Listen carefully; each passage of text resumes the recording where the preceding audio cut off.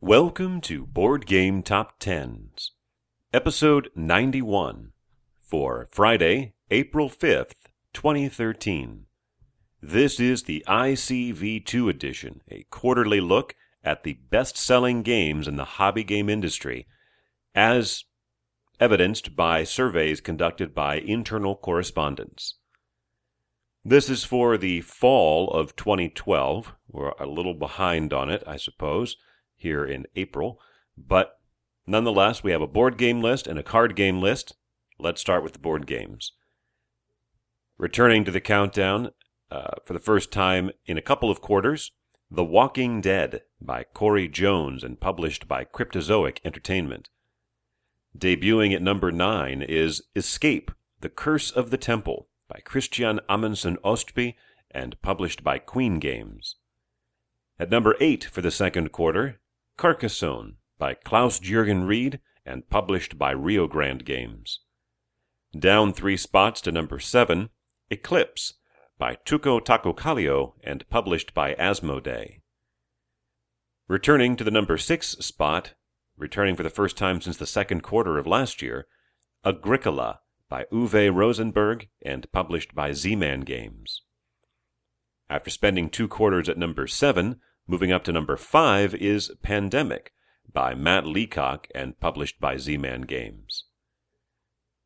Re-entering after 1 quarter away, at number 4, A Game of Thrones by Christian T. Peterson and published by Fantasy Flight Games. At number 3 for the third straight quarter, Small World by Philippe Kiarts and published by Days of Wonder. At number 2 for the 8th straight quarter, Ticket to Ride by Alan R. Moon and published by Days of Wonder. And at number 1 for the 12th straight quarter, Settlers of Catan by Klaus Teuber and published by Mayfair Games. Let's go over and look at the card games. Debuting at number 10, Smash Up by Paul Peterson and published by AEG. Debuting at number 9, Legendary. This is the Marvel deck building game by Devin Lowe and published by Upper Deck Entertainment. Debuting at number 8, Star Wars, the card game by Eric M. Lang and published by Fantasy Flight Games. Down 4 spots to number 7 after bouncing around between 3rd and 4th place for several quarters is Seven Wonders by Antoine Bauza and published by Asmodee.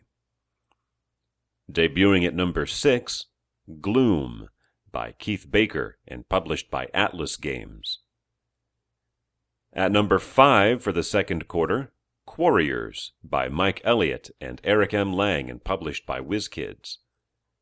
Up 2 spots to number 4, Bang by Emiliano Sciarra and published by Da Vinci Games.